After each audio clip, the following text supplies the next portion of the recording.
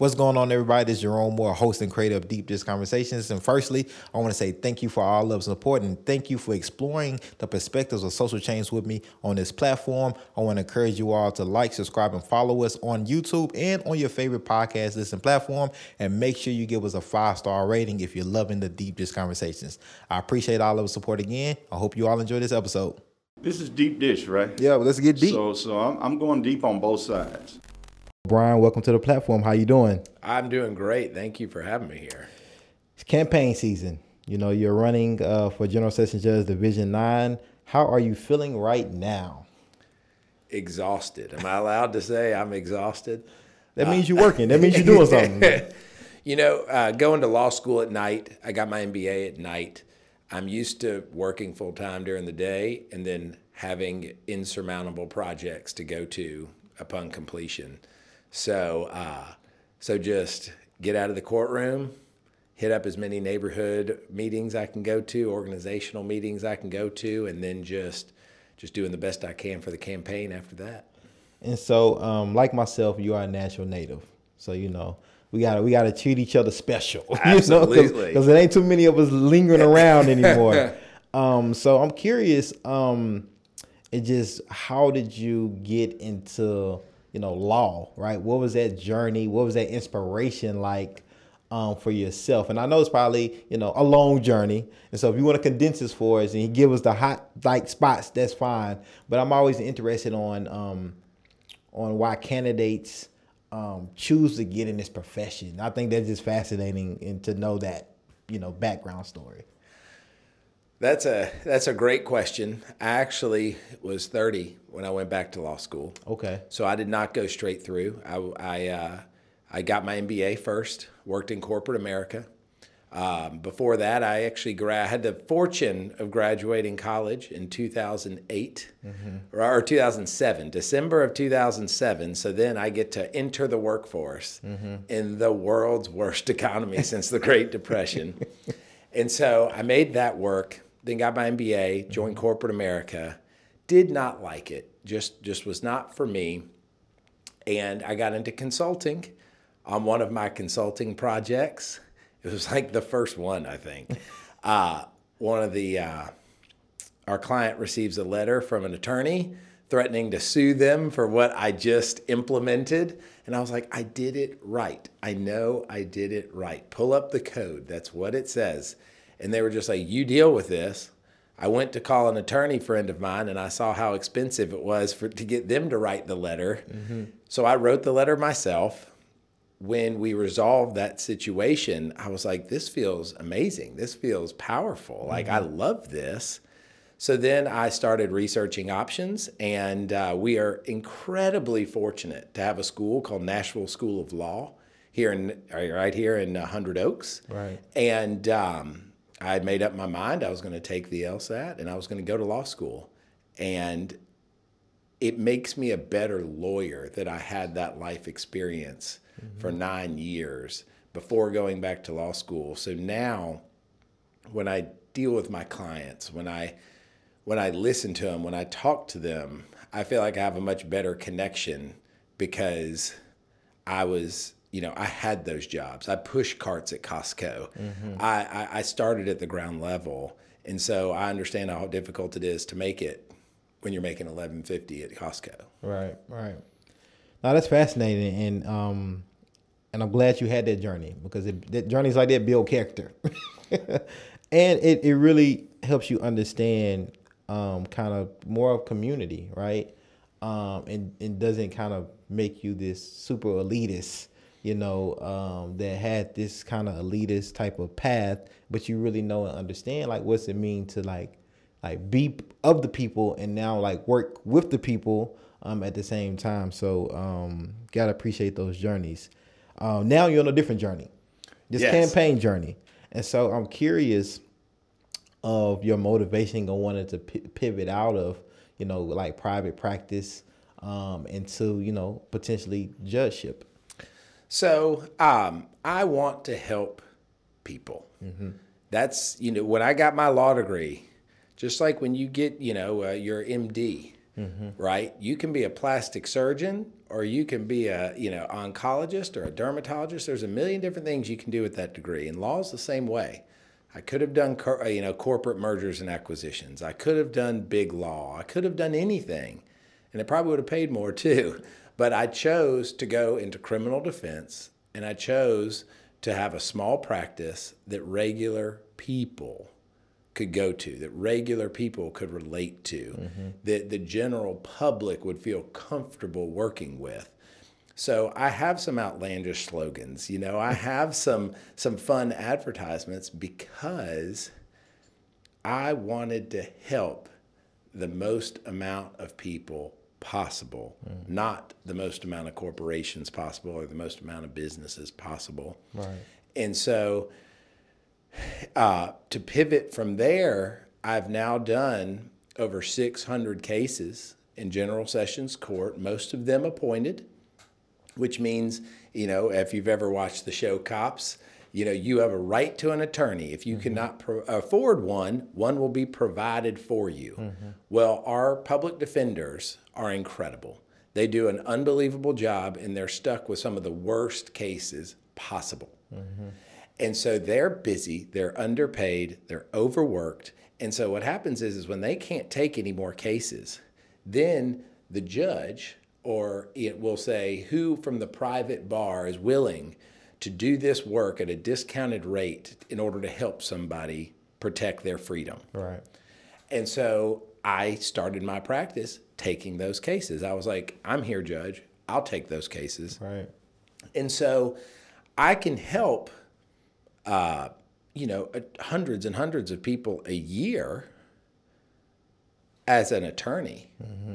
But as a judge, I can help thousands of people a year. And so I watched my father, see and help a tremendous amount of people. And I was like, how can I emulate him? How can I bring his message to law? How can I really give back to the community and help the most amount of people possible? Right. I can't do that as an attorney. I can do that as judge. And so that's why I got tired of complaining. Right. I got tired of just saying, this is wrong, this is wrong, this is wrong. And I did something about it. Right. I got the signatures, and now I'm running for judge because I want to be a doer, not a complainer. Right. And so that's how that transition unfolded between lawyer to now wanting to be judge. And so in running for judge, you do have an opponent. I do. What makes you the better candidate to replace the incumbent for Division 9 in General Sessions? And a good incumbent. I will, if you follow us on Instagram, Facebook, or any of the messages that that come out from our campaign, they're all positive. And that's incredibly important to us, that we remain positive and that we can say, she's doing a good job, but I want to do a better job. And so I think my experience as a criminal defense attorney, with the sheer number of people that I've helped and the amount of cases that I've seen from the attorney side, from the representation side of people who need help, I'm coming in from a very different angle to this position than my opponent came in 8 years ago. Right. Now, she's going to have a lot more experience in General Sessions Court presiding over cases. But your experience as a judge and your experience as a defense attorney are very, very different when it comes to what is best for the people. Right. And I think that my experience as a criminal defense attorney and my ability to relate and get along with my community will make me a better judge of the people's court than my opponent. So what does a courtroom look like with yourself at the seat? Okay. Well, let's rewind that question one step, and I'm going to ask you a question. And you probably don't get asked very many questions. I don't. But I think that, and this is impromptu, this isn't planned. Right. But what does General Sessions do? what type of cases do they hear? Right. So, general sessions here, I want to say it's a money limit. I want to say, but they do domestic violence cases. The mental health court, I believe, is ran by general sessions judge. They also, I forgot the name of, like, if people don't mow their grass and cut their lawn, I forgot what that's called, but that's also broached and talked about in general sessions. What else is in general sessions? That's all I got for you right now. Okay, so the reason why I asked you that is because very rarely do you run for something where you have to tell people what it is to begin with. Right. Because when people see general sessions judge, they're like, I'm law abiding. I don't do anything wrong. Why do I, how does this pertain to me? I don't even know what this guy does. Right. So, so first of all, let's talk about what it does, and then I'll talk about what it's going to look like if I'm sitting on the bench. Okay, that sounds good. So, what is General Sessions Court? It's really got three components.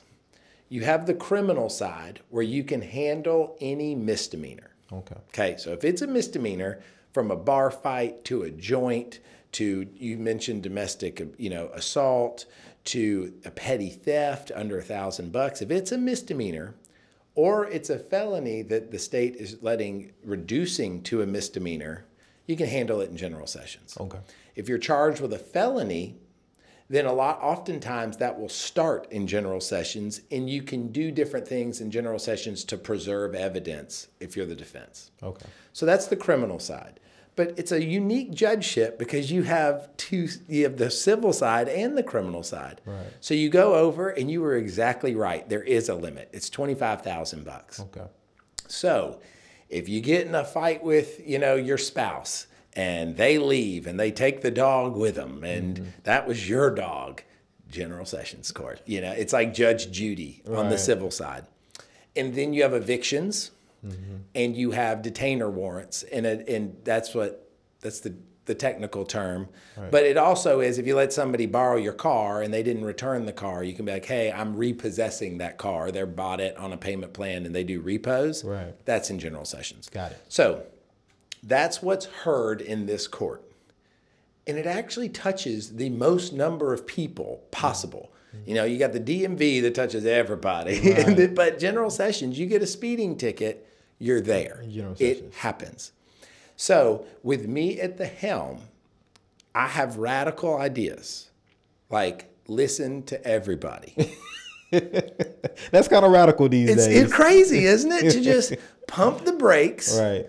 Don't have a rocket docket, and just listen. It's also my responsibility. And and Judge Sam Coleman does an incredible job with this, and I brag about him because it really is phenomenal. But he takes the first 3 to 5 minutes when he sits down, and first of all, he addresses everybody as friends and neighbors. That immediately disengages, right? Because they're terrified in there. Right.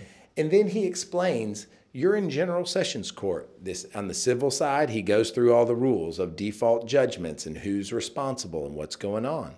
On the criminal side, he slowly explains that everybody in there has a right to an attorney, that everybody in there needs to know that right. Everybody in there needs to exercise that right.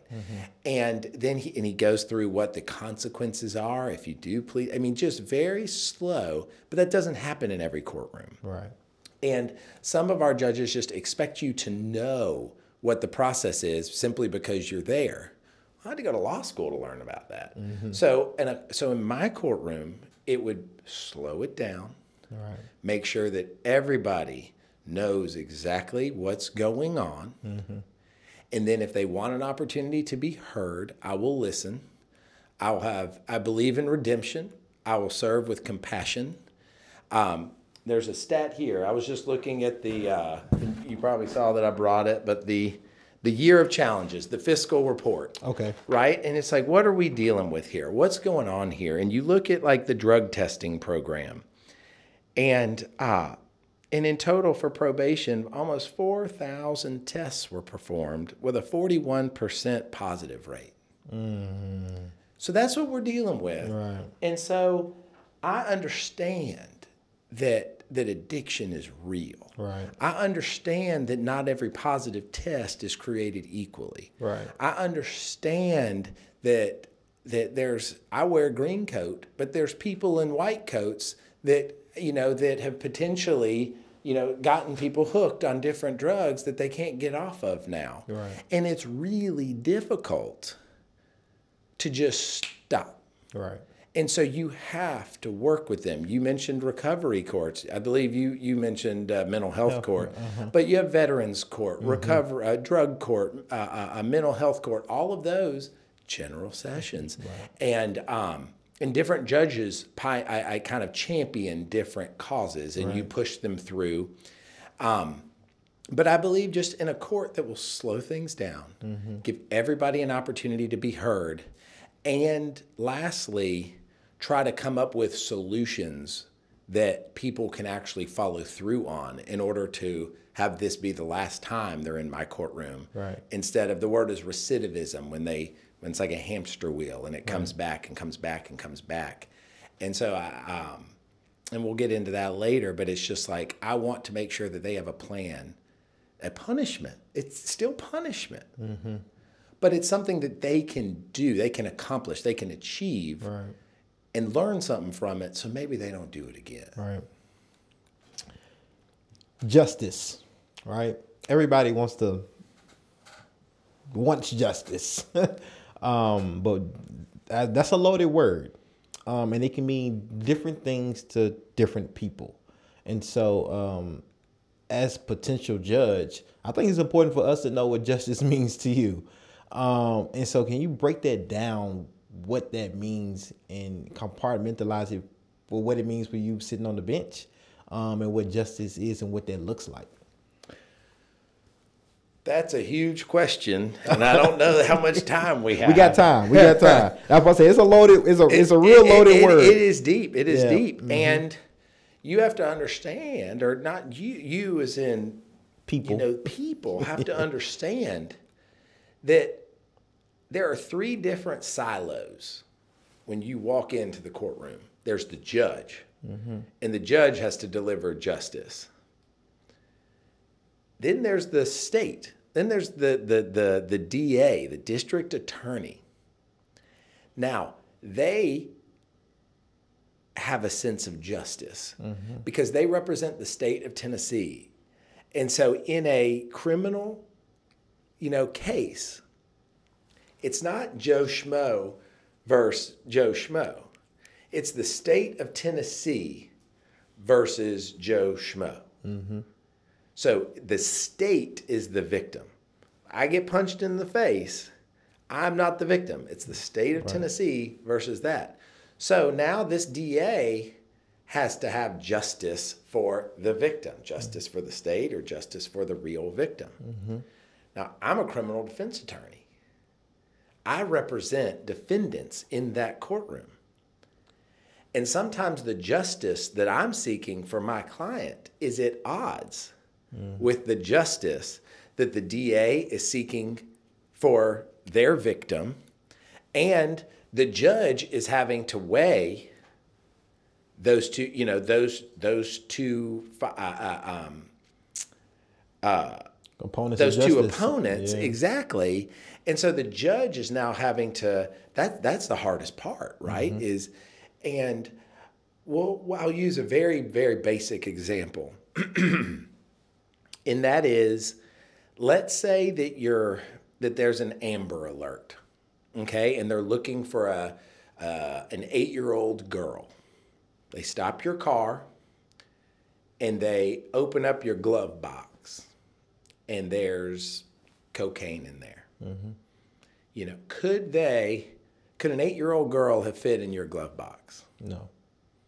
So that glove box is outside of the scope of them just looking in your car for an 8-year-old girl.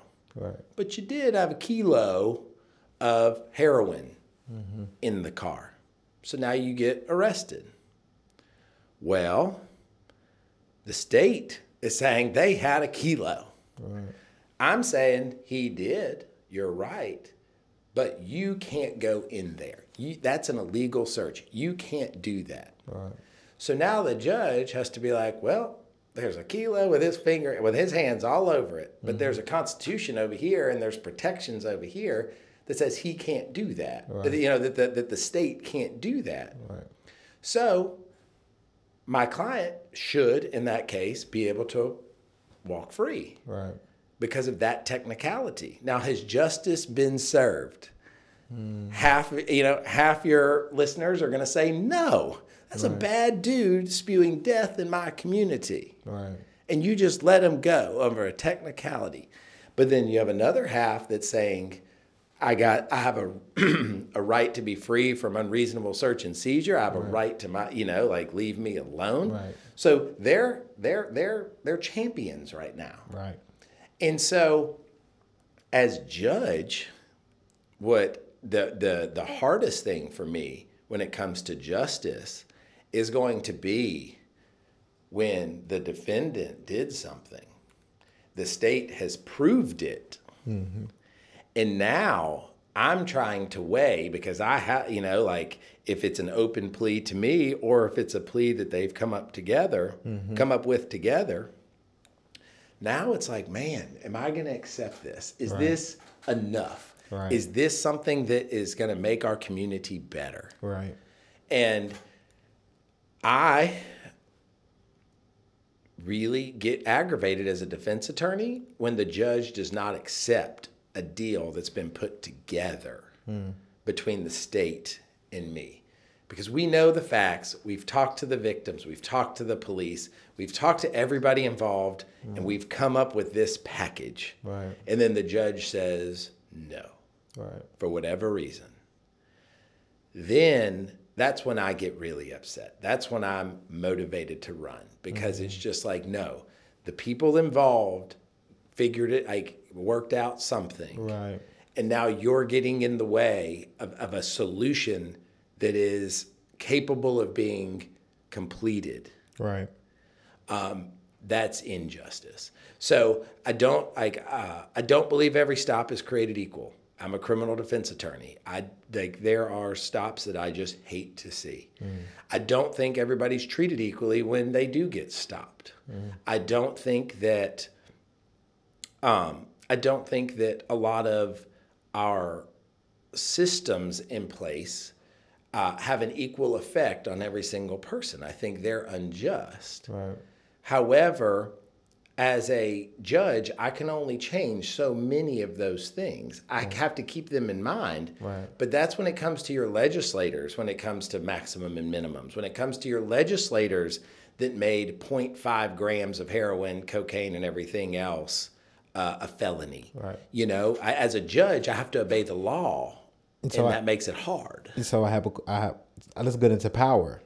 Yes. Let's get into power, because I'm glad you made that clear, because many folks may have unrealistic expectations of judges not understanding the power that you all have and don't have. So I'm glad you put that out there.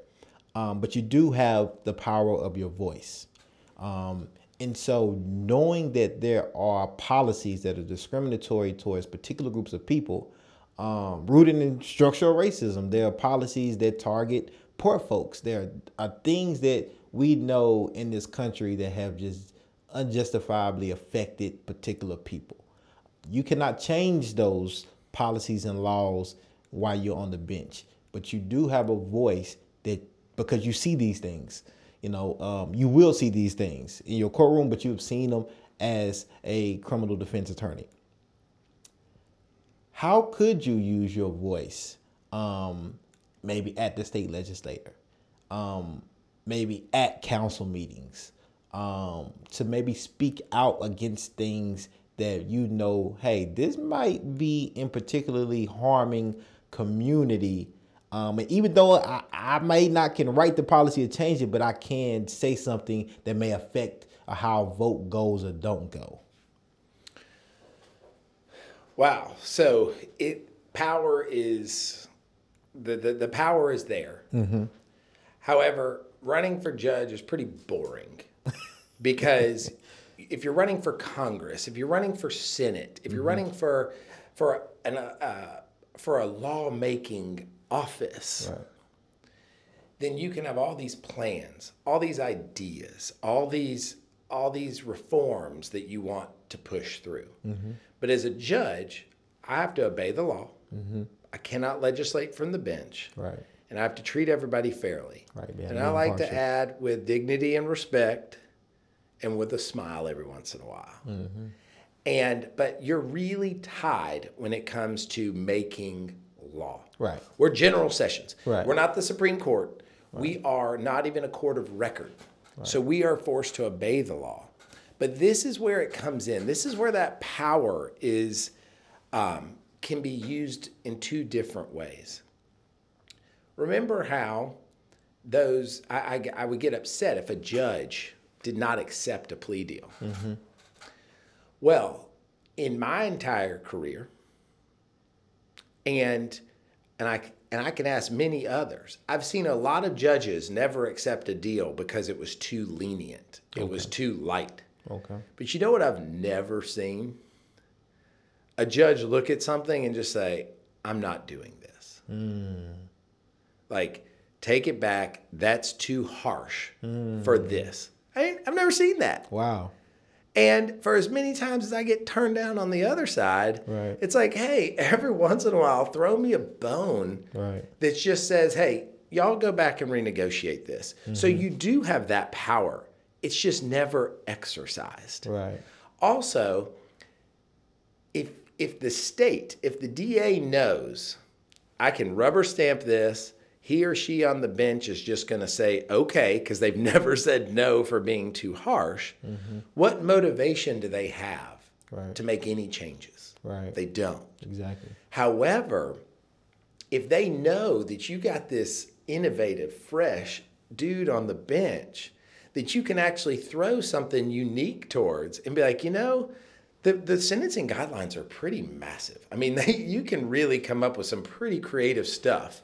Yeah. And it's like, let's try this instead and see if he'll take it. Right. And that would then allow the state and the defense bar to really come up with some innovative things and see if they work. And then if they do, then you can turn that courtroom into a test kitchen to be like, hey, we've just tried this alternative approach. It was successful. And why don't we try to find a grant for this? Or why don't we try to explore these options more? Right. But notice how never in there did I say lack of consequences. Right. And there's the justice component is if you do something wrong, there needs to be consequences. Right. They just need to be commensurate with the crime that you did. There just needs to be some correlation there. Right. But the power can be used for good. The power can be used to toss out things that smell bad, to toss out things that just don't quite make sense, to toss out things that are just like that just there's not enough there. Right.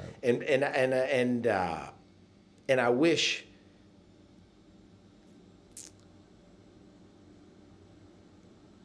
our DA would allow for more bench trials in general sessions. I wish that there was more opportunities to kind of let some of those stories be heard instead of everything being manufactured into a plea deal or into something.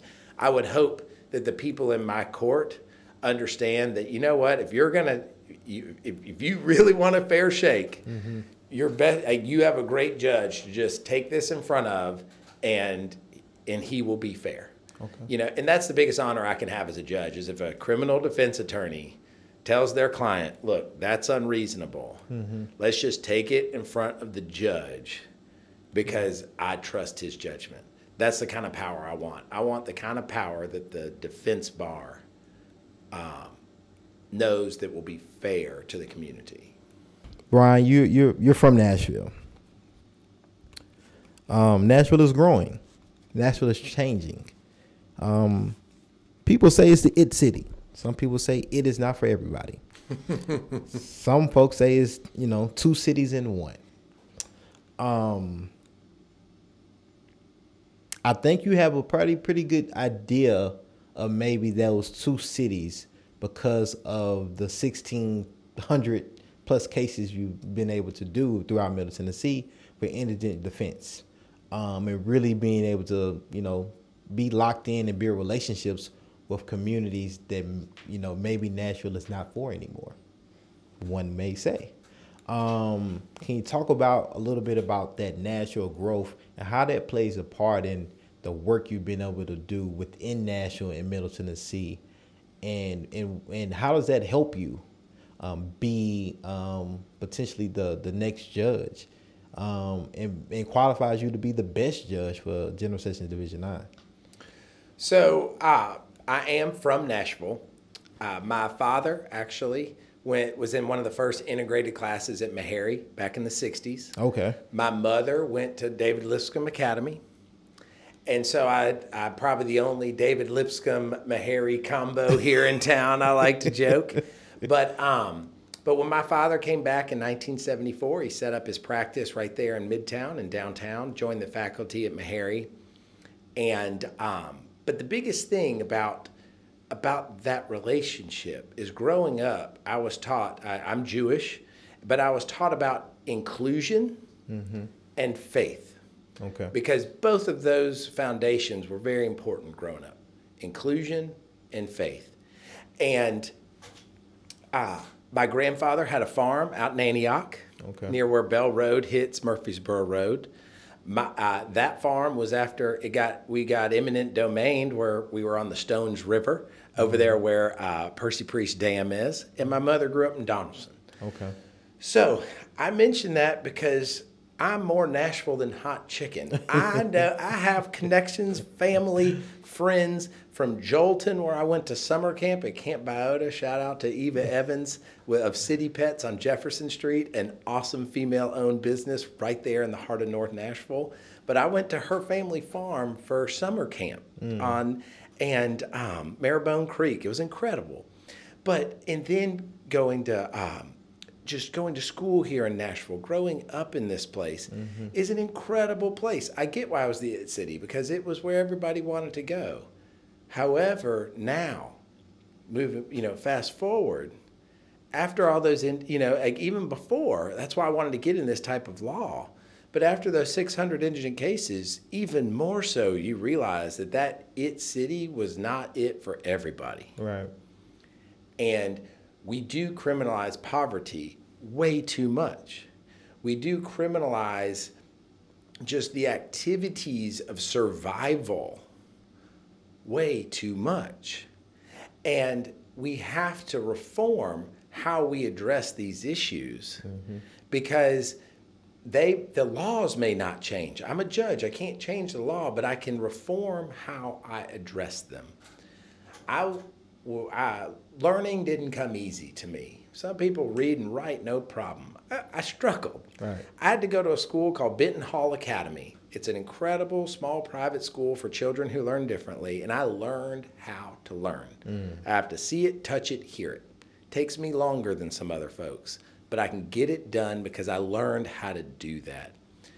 And that was so important to me that I now sit on the board of that school. But I brag about that school. I talk about that school because those students get a real diploma, okay? And for most of them, it's their ultimate degree they're ever going to get. But that real diploma, you know why they're so proud of it? It's because they earned it. And they took the same SAT, the same ACT that you did. They took the same classes that you did. But it was fed to them in a different way that they could retain it, and then they could, regurgitate it back to you, which is all learning is and school is, right? Right. And so through my volunteering there and my being a student there, as a judge, I understand that everybody learns differently. And so then, therefore, shouldn't our punishments, shouldn't our orders identify that? Far too often we just have algorithmic law. You did this. This is what we do for those cases. You did that. This is what we do for those cases. Right. That can't happen. We have to have individualized justice. Right. And so the cash bond system, let's say your bond's $2,500. You have to come up with $250. Right. You make $10 an hour, which is still, a lot above minimum wage. Right. We're not talking about that because I'm general sessions judge. But at $10 an hour, in order to have $250 to spend on bond, you got to work, 30 hours. 30 hours to give that bonding company $250 that you never get back. Right. Now, what if you drop that bond to $250 and let them make a cash bond? It's the same money, but guess what? When you show up back to court, you get it back. Right. So there are ways that you can still have bond have the same effect on the family, have the same motivation to make sure that that individual returns back to court, but that doesn't take their money permanently. Question for you. There's been a lot of discussion as of late of whether bond is even necessary. Should there be a money amount on a human body? And because of wealth, because of privilege that some folks have to money, we can commit the same crime. $250 may be nothing to you. You're going to get out in a few hours. $250, that's my livelihood. And if I can't get out because I don't have the $250, period, I just don't have it. Whether I get it back or not, I just don't have it. Nobody in my family, peers don't have it to give. I may lose my job. Oh, absolutely. How do we get creative around those type of things? Around people being able to go to court without missing work. Being able to figure out if you don't have the money in general, and if it's not a heinous crime, let me go, and if it's, and like you said, these algorithms and statutes that say, hey, are you a danger to the community? And, what's your likelihood to come back to court? All these things that kind of dictate the bond that the night magistrates, they hand down most of the time. Like, do you see reason, and do you see a legal system that does do away with bond in general at some point in time for particular less heinous crimes, so non-heinous crimes or non-violent crimes?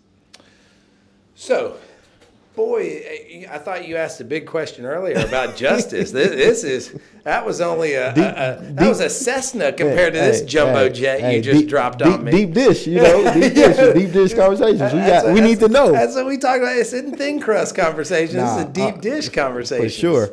And I think you have a particular lens because of the people you have served, and that's why I think that's why I'm so curious myself to hear your thoughts on if there's a possible way to get creative with bond, and if we could just eliminate it possibly. So there's a couple questions there. Yeah, so I'm gonna break it down for us. So I'm gonna break it down, and and if I forget any of them, just remind me because you brought up great points. And you giving us a master class right now, just to let you know. So we're learning. We're learning. You talked about missing, not missing work for court. Mm-hmm. Robin Kimbrough Hayes, another great attorney running for office, she talked about a night court. Mm-hmm. So you have judges that are talking about that. I get furious when my client is there and the state asks for a continuance because the officer's on in-service or the victim didn't show up. And I'm like, no. If my client wasn't here, it'd be an FTA, a capias, which means a warrant issued, and they go get arrested. Mm-hmm. But because they're not here, my client now has to miss another day of work, come at a future date.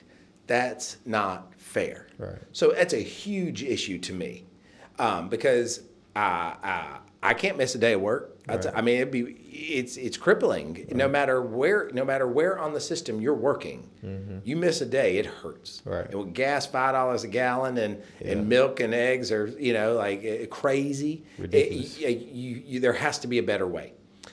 Glenn Funk doing a great job with reducing with playing with bonds and trying to figure out how it's always a moving target. You don't know who's going to recidivate versus who's going to go back to their job and they just had one bad day. Right. That's the hardest thing to determine. And the moment somebody does something bad, then the whole system comes crumbling down when, even if you had a 99.999% system, that still means hundreds to thousands get through that were mistakes. Right. Now, bond, it's everybody, when you go to a restaurant, some people start at 0 and work themselves up to a 20% tip. Other people start at 20% and work their way down to a no tip situation. I'm a criminal defense attorney. I think bond should start at ROR. And then, depending on what crime you committed, what infraction you may have, they allege you committed. And what is that ROR? A release on your own recognizance. Okay. So it should start at, we're going to hold you for this cool down period, whatever it is, and then process you, release you. That should be the start.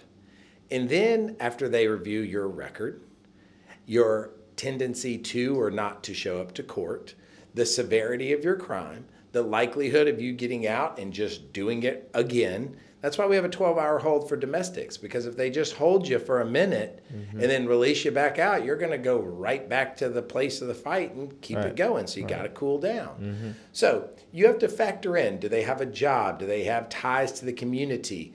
If you're just in from Kansas and you have no ties here, you have no reason to be here, why? And you're being charged with a crime that we won't bring you back for. It's like, why would you ever even come back? Right. So like there's different reasons why bond is higher and lower. Right. But working our way to what is something that's achievable, what is something that it's meant to be a motivation. Like if you don't show up, there's a sting. Right. And it shifts the burden from the defendant or from the state to the defendant. Right. Because with no bond, nobody would show up to court because there's no reason, there's nothing that's like holding over their head. Right. So now the sheriff would have to go out and find everybody to bring them back in. The bond brings them in. But you're correct when it disproportionately affects a large percent of the community. So I wish Nashville has a great fund that's set up in order to post bond for certain individuals. Cash bail fund. And yes, Yep. and then but talk about your sheriff. Talk about your clerk, your criminal court clerk. If you get arrested, now there's a paper trail, right? How fast does that citation then get to the sheriff, then get to the clerk, then get on a docket, then get you in front of a judge, right? Like a lot of different people touch that piece of paper between, the police car that night or day or whenever and court. So if those people are working together better, then then that time spent waiting, that time spent in that, if you can't make a bond, should be significantly lower than it is. Right. But I do commend Glenn Funk is doing a lot to try to alleviate that. Okay. But bond is tough because nobody wants to be held unnecessarily. Right. And you talked about jobs, losing jobs because of that. And that's a totally different topic that we can get into. And that is jobs. First of all, it's tough to get a job. Like even the unemployment is crazy low and everybody's hiring, but it's tough to get a good job. With a livable wage. Exactly. And so, and my definition of good and somebody else's definition of good, let's throw all that out. Let's just try to help people here. Right. And so to me, when I get an Amazon, warehouse worker or, just a mechanic or somebody, and we're talking anything above $15, $16 an hour right now is a good job. Right. And it's hard to replace easily. And so what ends up happening is you get caught. We talked about that 41% fail rate, right? And you get somebody who's arrested on something, let's say shoplifting, and it was something petty. They shouldn't have done it. They're on probation. Then they violate, and you put them, fail a drug test. They do something, and you put them in jail for 3 or 4 days, or longer than that, because they're not doing what they're supposed to do. They haven't done their class, so you just go straight to jail. Right. Well, now that person, like that, those couple days, they got kids, they got jobs, they have obligations. So then they may have lost their job, or they may, and then you lose your job, you lose your house, and now you ain't got a house because you can't pay the rent, and you ain't got a job because of something that happened, and then what happens? You don't pay your court costs and court fines and court fees. You don't have the money to. So then what happens? They go after your driver's license because you haven't paid that, because they're like, well, if we take his driver's license, that's going to motivate him to pay it. Right. But guess what? Now with no license, you got a new job, but you can't get to it. Yep. Or you keep going to that new job, and then you get driving on revoked, to where you never get your license back. Right. So all of our systems are set up to just to feed this hamster wheel. And so that's why our judges need to take a step back, need to pull the layers off that onion, and they need to understand that just a couple days in jail can snowball into an absolute disastrous outcome. And if they pause for a minute and like, you know what would be better to the community? 24 hours of public service or 48 hours in the Davidson County, workhouse. Right. Nobody wants to go in there. No. How does that help you, me, the taxpayer of Tennessee? And so it's like, but if I can, but we talked about that justice. We talked about that punishment that needs to be there. Right. We have trash pickup. We have community service. We have the ability to make donations. I know that at one of the food banks we talk about, the DA that I work deals with to support that, it's a cash donation to that place, because for you to go out and buy cans and donate them, the cheapest is Aldi at 59 cents. Whereas if you gave them $1, they can get 5 cans for $1 instead of you spending, $1.50 on 2 cans. Right. So, so there are alternative things that we can do that would help local programs and give them volunteers, give them human workforces that are pro bono, because they're coming through the criminal the probation system. And so we talked a little bit about this working you out of a job, right? If people didn't have to show up to General Sessions Court, it would be a beautiful thing. However, again, judges are limited with capacity. But I would still love to hear your thoughts on what are some solutions in the front end that can prevent people ending up in potentially your court that we should be implementing in communities, whether it's housing, whether it's access to food, whether it's access to education, whether it's access to employment, access to things that are going to minimize a person from committing a crime that will potentially end them up in your court. So first, I want to just end a couple myths. All right. First of all, casinos don't even have the cameras that Kroger and Walmart and everybody does at the self-checkout zone. All right. They're watching you, and they're watching you closely. The shadow scan, the stack one on top of the other scan, and no matter if it's $17 for food or $170 of Apple electronics, they are going to prosecute you no matter what. And they will send a loss prevention officer to court no matter what, and they will be there. So do not think that there's any amount too small, or if you're a teenager or young or old, they're not going to come after you. Retailers have taken a different approach, and they will. So that's number one. Number two, marijuana is still illegal in Davidson County, whether you like it or you don't like it. Right. and whether the district attorney, no matter what he chooses to do, if an officer charges you with it. But please, God, stop smoking in your car. Stop. Like it still is an illegal drug in Tennessee.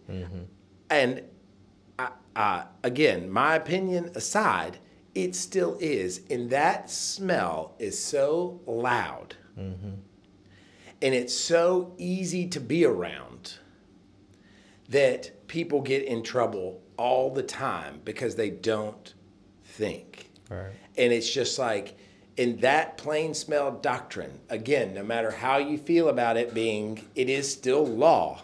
And that is the number one way that people get caught with a million other things. It's from that plain smell doctrine. So just realize that it's putting you at risk. Third, window tint. If your window is tinted too dark, it is a probable cause stop every single time you get behind the wheel. Okay. So those are little preventable things that could stop a tremendous amount of unnecessary stops. Those are practical things. But we have to have better, like education is a huge component. I hate when I get a client stealing food. You know, if it's a small client, Nashville does a really good job with that. If they're, you know, I don't even eat filet mignon every night. So if if it's Apple products and steaks, then you feel a little bit less bad because you know that they're not eating that. They're selling that in order to feed another problem. But then that's the biggest thing is mental health. Our legislators have to invest more in mental health. Our legislators have to invest more in the recovery courts, whether that's mental health, domestic violence, whether it's drug addiction, veteran court. All these courts do really good things, but they need funding and they need education. The food blight zones, like making affordable, edible, wholesome food available to all four corners of Davidson County. All of those things are important. All of those things just don't, that the General Sessions has to deal with. Right. I have to deal with the poverty problem, but I'm not given any tools to fix it or to fight it. I'm just dealing with the consequences of it. And so I would love to see better access to after-school programs. An idle mind is the devil's playground. They have to be able to see. One thing that I would really like to see is a better pipeline between Fisk, TSU, and National School of Law. Because I think that no matter how much I try to get on someone's level, if I don't look like them, there's already a barrier there. Right. And I don't care if that's male, female, if that's racial, if that's ethnicity, if it's sexuality. However, we're different. When you lock in with your brother, it's a different kind of lock in than across the dinner table. No matter how much you care about everybody, there's that extra level of community there. Right. And I think that I know that like Fisk and Meharry have a pipeline, but I think that you want to talk about helping different communities. It's getting more individuals, more shining stars from those communities to go to programs like Nashville School of Law that you can do at night, that are affordable. My law degree costs less than a Hyundai Sonata. Whereas, you know, you can get this degree and not buy a house with your brain. But if we had better pipelines to schools like NSL, I think that would also help every community because you could see that person from your class did that, or that person from your school did that, and then they go back and speak to. That's why I'm on the board of Benton Hall, because I tell those students every single day that like you can do anything you want, if as long as you put the work in, and but those kids have to see somebody that was in their shoes. That's the difference in empathy and sympathy. They have to They have to be able to have walked in those shoes and know that you did it too, for them to truly believe that you can. What is some of the biggest things you learned in those 600 plus cases? What are some of the biggest things you learned about yourself? You learned about the legal system, about those affected by the legal system, and how do those things you learned kind of, you carry with you, professionally and personally, from your journey, from your tenure? Man, I had a judge tell me one time, you care about your clients more than they care about themselves. And that hit me a lot weirder than most things it's like a rain jacket. You're wearing Gore-Tex, you're good to go. Right. But that one penetrated. That one got in, but I didn't know if it was a good thing or a bad thing.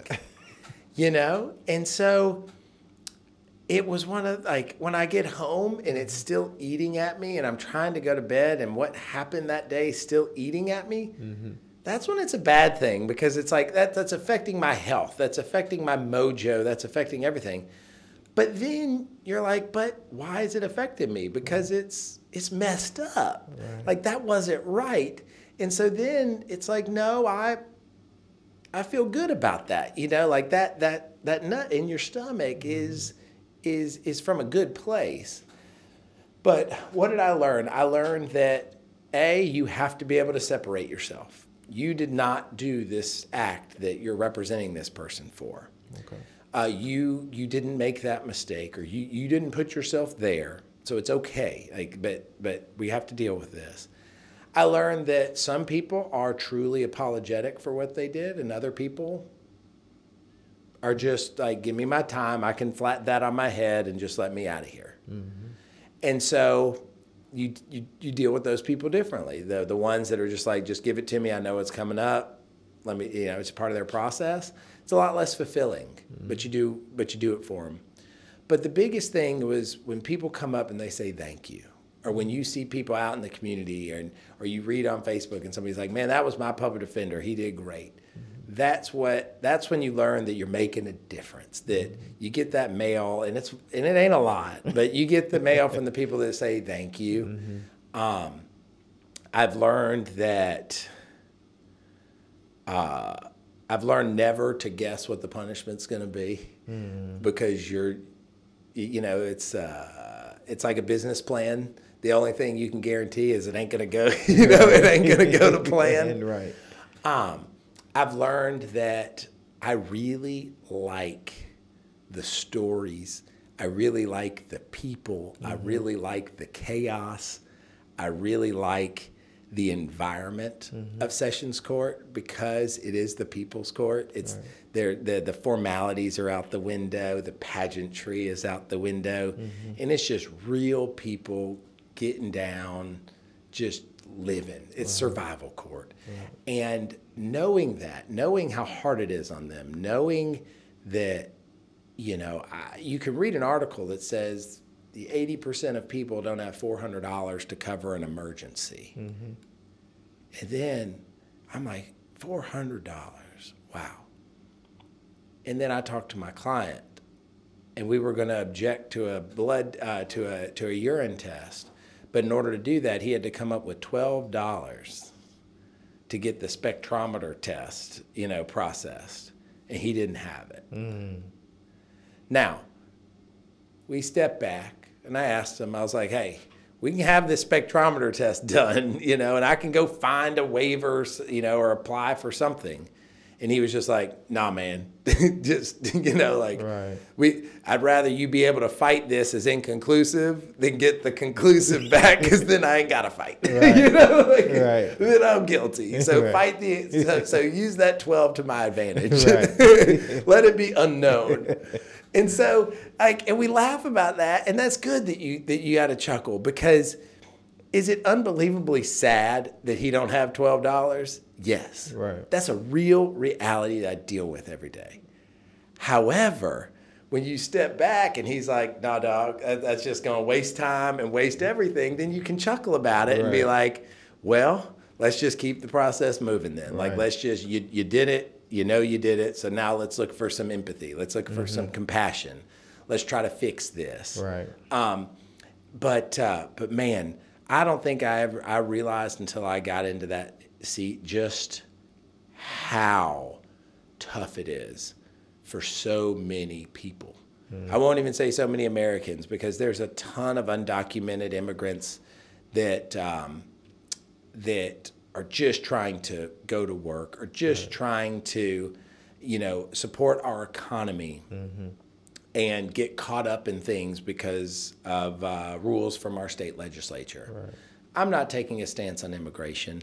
I'm not, that has nothing to do with this court. I'm saying how this court interacts with those individuals who are actually far more compliant with the punishments in the small claims court that we deal with, and just don't want any trouble. Right.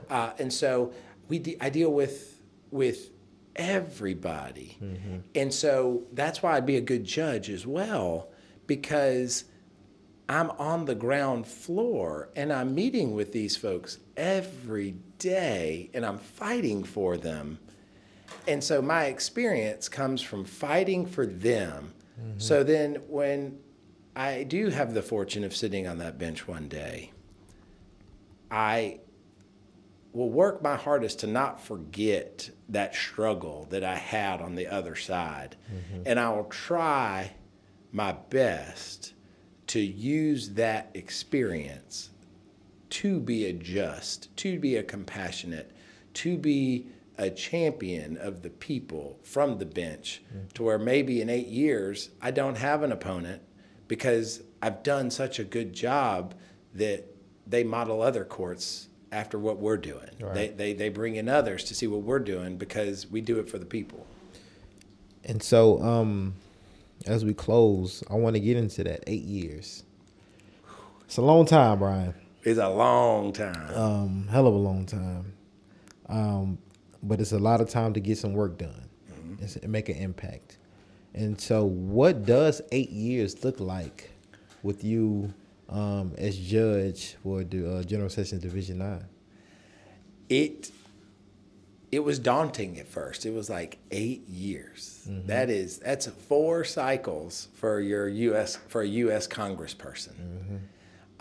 But it will take some time to understand the position.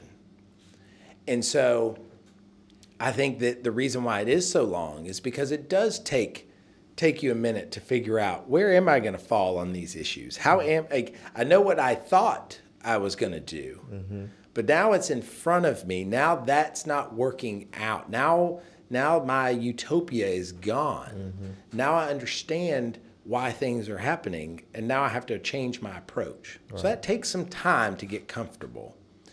But the thing that I like about it is it gives you time to be a judge.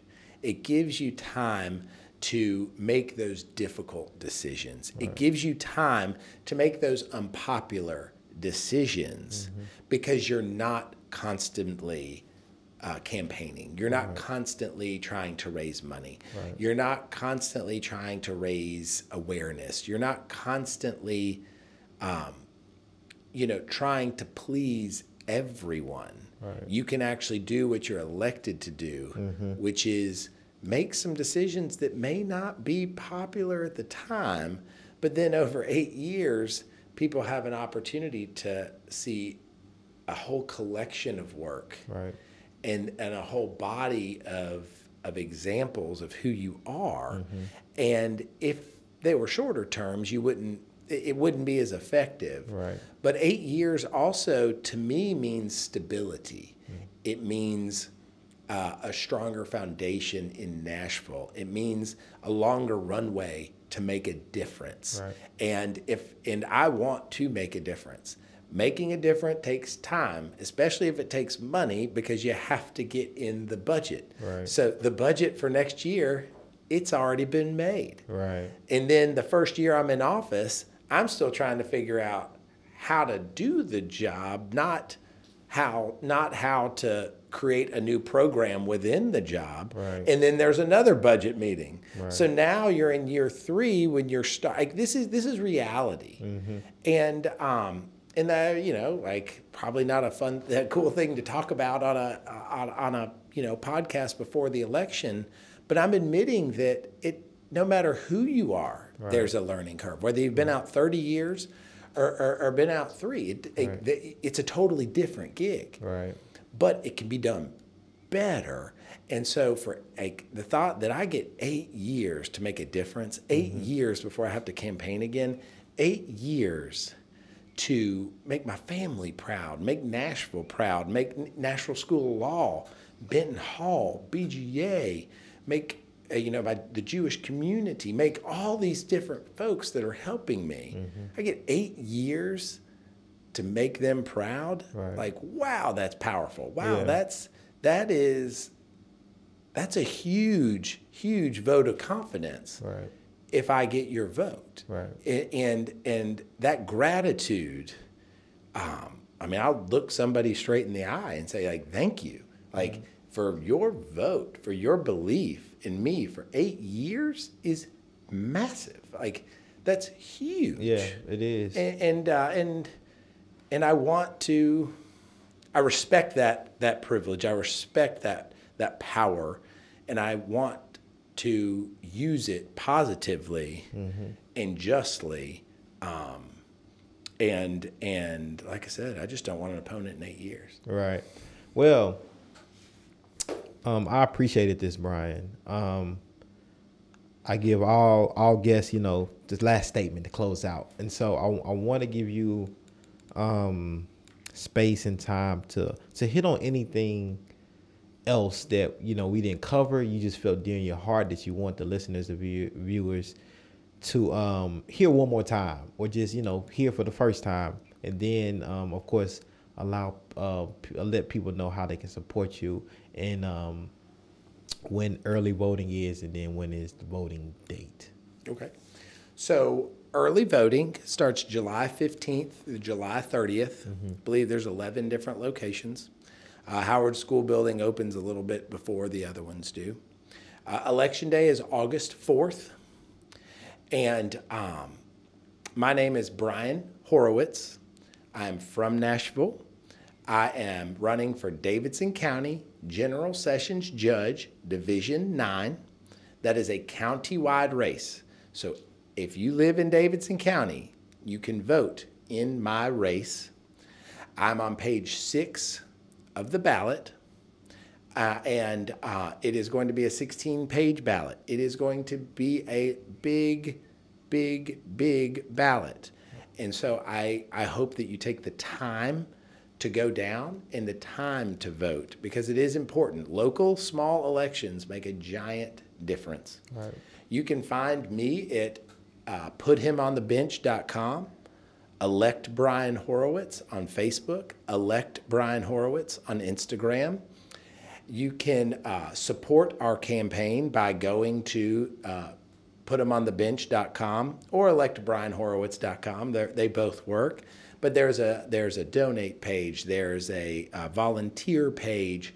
There's a page coming with some Q&A about just different stances that we take on different things that are happening and why I'm running. But the biggest thing is follow our message, because we're a judge who can smile once in a while. We're a judge who wants to be the judge of the people's court. We're a judge who's down to earth. We're a judge who wants radical, crazy ideas like listen to everybody. Right. I wear a green jacket because it's fresh, it's holistic, it's new. And that's who I am. I'm fresh. I want holistic ideas. I want innovative ideas. I want my courtroom to be a place where people, where their lawyer goes, man, we're lucky we're in here. Right. This is going to be okay. We're going to figure this out. We're going to do something that's going to help you not ever be here again. Right. And so my goal and this is going to sound crazy, but if you think about Tinder, if you think about Bumble, if you think about those apps, if they do a good job, you delete them. Think about that. Right. Match.com, if it does what it's supposed to do, Right. you delete it. You should. You should. It's an innovative concept, right? Right. And so I want to be like that. If I do what I'm supposed to do, Right. you never see me again. If you do what you're supposed to do, Right. you delete it. It goes away. You never come back. Right. And that's how I want it to be. I really do want to make a difference. Right. And that's elect Brian Horowitz. That's HOROWITZ. And we really need folks at the polls. We really need just volunteers spreading our message because it is unique. I'm young. I don't have the same friends in different places to spread my message. And so I love opportunities like this with you to just be able to just be heard by the community because that's who I'm going to be serving. Yeah, no, thank you. And shout out to Becca, and thank her who was part of your team and your, social media team and everything else. I have the best team ever. Caitlin Moss, my campaign manager, Rising 2L at Belmont Law School. I spoke to their class, guest lectured one time in the fall. She enjoyed it. She was like, I want to go to the jail. I want to go see how a street attorney practices. Right. And everybody at the courthouse was like, who is that? She's great. I was like, well, she's about to be my legal intern because she's so awesome. Yeah. So she's there. Becca Cunningham is my girlfriend. She's doing a lot of our social media. She's I couldn't do it without her. Right. And then Kate Yoho, our treasurer, she is wonderful. She's doing a great job. I'm appreciative of everybody that's volunteered Shout for me. out to the team. The team is incredible. I couldn't do it without them. Well, Brian, I appreciate your time. I appreciate your genuineness. I appreciate your Nashvillianness, and I think people are really going to enjoy this conversation and the things that you talked about, your diversity of thought, your perspective around social change. And that's what we explore here. So I appreciate you. Good luck in early voting and good luck on August 4th. And everybody, hey, you have it here on Deep Dish. He can't take it back. Go check out his platform and all his accounts on his website and everything, and definitely contribute any way you can if you are moved to do so after listening and watching this conversation. So thanks, Brian, and definitely want to have you back. Thank you so much, and let's bring on the green.